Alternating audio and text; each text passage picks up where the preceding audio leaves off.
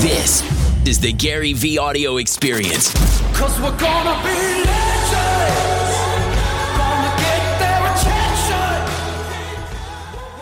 Hello, New York, and welcome to the very first episode of New York City Pulse, a brand new show that dives deep into the mindset of New Yorkers with relentless drive in pursuit of their ambition. And our very first guest today absolutely exemplifies this description. The man sitting next to me here is the one and only Gary Vaynerchuk. I know you have siblings. You have Yes. two younger siblings, Yes. is that right? So with your father's absence Yes. for most of the time, did Yes. that force you to step up at home and 100%. take more of like a leadership role? 100%. I think it's a good observation that people don't. I'm already optimistic for your show because I think that's a good observation that I don't remember a lot of people asking me. That's exactly right. I mean, me and my mom are only 20 years apart. So when I was 14, she was 34. Like, Justin, how old are you?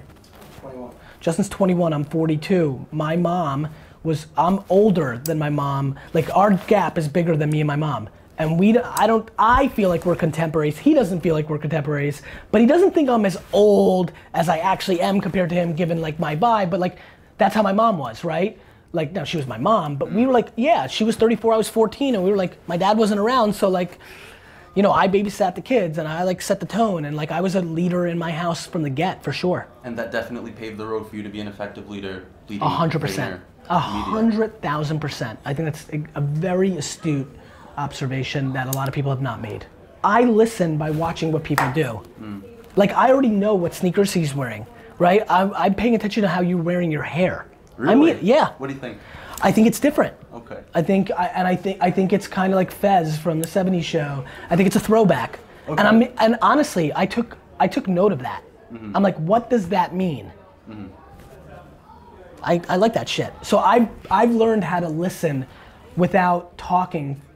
Excuse me. I've learned how to listen without the other person talking my whole life. That's how you do sales. You know, I used to do baseball card shows. I would stand by a table. He would walk table to table to table, and he would look at my cards. He would not say anything because he's a shopper. Can I help you? I'd say, can I help you? And he'd say no. Well, I could have checked out and been lazy, but I wasn't. I would then spend my time looking at him without being creepy. I'd like kind of like look and be like, let me know if I can help you with anything. I would watch. I would watch what he would look at. What made him buy? Why? Who? Then I'd watch him in the table if he went to the left and right, see what he did there. I learned then I did retail. I stood behind a register all day and just would watch people. So I watch. Right, but that's in-person sales, but now you're leading a much bigger company and you don't have that ability to watch other people as much Yeah, now, but guess what? Once you have that seed, you understand how to scale it. Got it. Here's the part that I have I've figured out is a magic. Magic. No expectation of others. I do great by him, I do great by him, I do great by him. I eat his shit, I do great, I do great, I do great.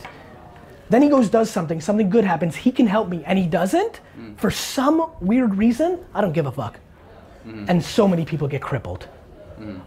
So many people do very little and expect, like, do you know most people give with expectation? Yes.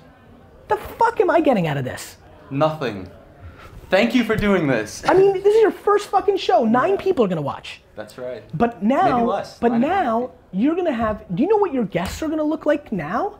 You're gonna go and fucking say, Gary Vaynerchuk was my first fucking guest. You're gonna get 10 times the quality guests you would have gotten. You're gonna get guest number 4 of this show is the quality of the guest that would have been guest 147 just by me allocating these 15 minutes.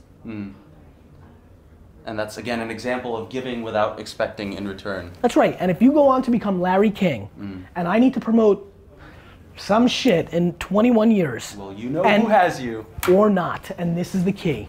That'd be great, and I hope so, and surely I think about that. But if you said no through your booker, I would never say, I would say to the Tyler, I would say to my admin, I would say, that's some shit. And I'd be like, fucking motherfucker, like, you know? But I would never be, that would be, the extent of it would be like, that fucking kid would be nowhere if I didn't do the first fucking, which I wouldn't believe, by the way, because if somebody gets somewhere, you might have been part of their path, but I don't, you know? Maybe I accelerated it, but we all accelerate each other. Maybe I wouldn't be where I was if Justin didn't make a video. Like, there's a million what ifs. Here's what I would say.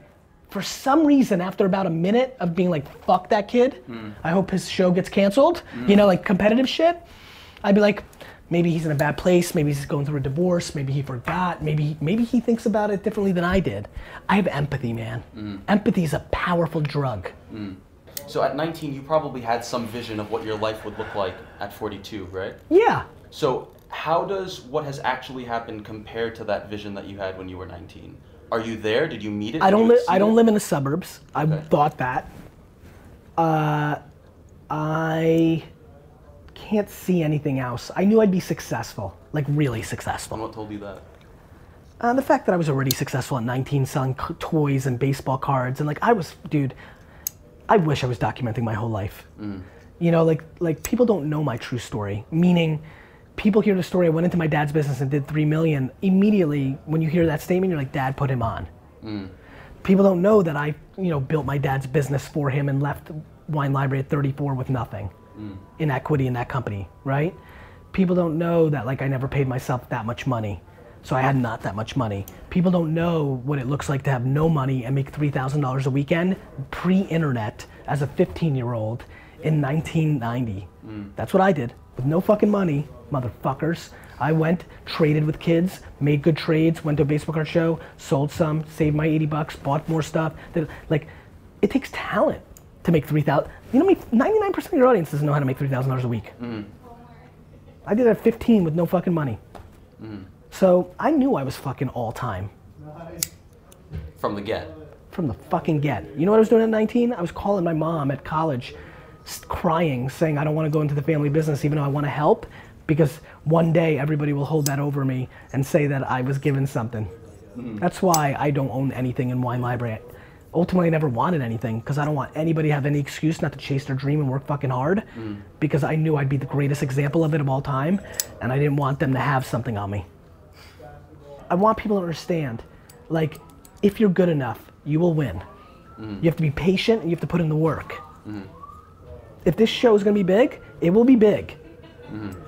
You just gotta put in the work and deploy the patience. Let's go rapid fire round. Go. Rapid fire round. Go. Okay, I'll go fast. I'll try to straight be. for the kill. Yes. Let's talk legacy. Yes. Okay. Death is a Scares the difficult shit out of me. conversation, Yes, but I scares hate the it. shit out of Don't you, want to really. die. You don't want to talk about it? I'll talk about it. I desperately don't want to die. So look, you seem like the type of person who wants to be in control of everything. Yes. Right? So now, if you had the luxury of being able to control when you'd go. Yes. In a perfect world, when would that be? Would you after you accomplish something? When you're I could go tomorrow from a no. It's not about putting points on the board. That's already done. When I made $100,000 a year, that was my only weird thing on the board. Yes, I want to buy the Jets. Yeah. Yes, I want to buy the Jets, but I want to try to buy the Jets more than getting the thrill of the chase, more than the right. I just want to live forever. It's fun. The fuck do I want to die for? You want to be immortal. Yeah, hell yeah, but if you had to put a number on it, I don't know, 9 billion, fine. Maybe I'll get mad when I get up there and said I wish I did 88 billion, but like 9 billion's fine. Final question, Gary. Fill in this blank. Gary Vaynerchuk is the greatest. The greatest. And with that, we wrap up. I have to preface it, because Muhammad Ali actually took it and he deserves it and it should stay there. Gary Vaynerchuk was the disproportionate best entrepreneur of a generation in helping the other entrepreneurs while he was getting his. Got it? Gary Vaynerchuk can agree to that. Was the best entrepreneur in helping other entrepreneurs while getting his. So it doesn't mean I'm gonna make the most money. Doesn't mean I'm gonna be Elon Musk or Zucks or Bezos the most, right? Or the most iconic and change the game, Elon, things like that. Doesn't mean that I was like open, like just like an author that helped a lot of people, or or Oprah or Tony Robbins, right? I was the best at building the biggest thing and trying to drag everybody with me because I didn't think any of their success came at my expense. Nobody that will look like me ever would ever do this interview. Right. Ever. It's the legacy that you're after. Ever. You understand? Yeah. Nobody who's gonna end up as big of a winner as I am would have ever done this interview. That is my legacy. Hey guys, I hope you really enjoyed this episode of the Gary Vee Experience. Now go out and share this, pass it on, let me know what you thought.